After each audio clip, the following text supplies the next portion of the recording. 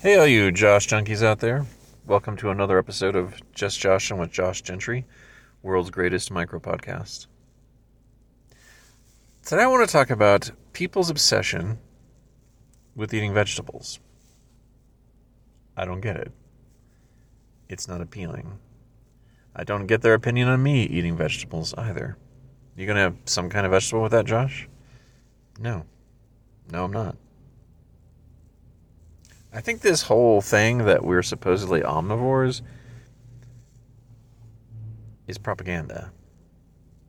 I don't know if it's the Tomato Growers Association or the vast green leafy vegetable conspiracy, permeating all layers of society, education, buying off scientists, funding doctors' research. Someone needs to look into this, because clearly we're carnivores. I mean, potatoes are pseudo-meat. That's obvious also. And there you are.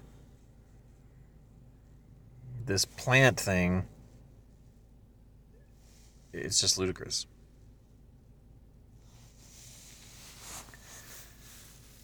Well, if you want to send me any feedback, I'm keeping the micro podcast promise true today. If you want to send me any feedback, you can email podcast@joshgentry.com.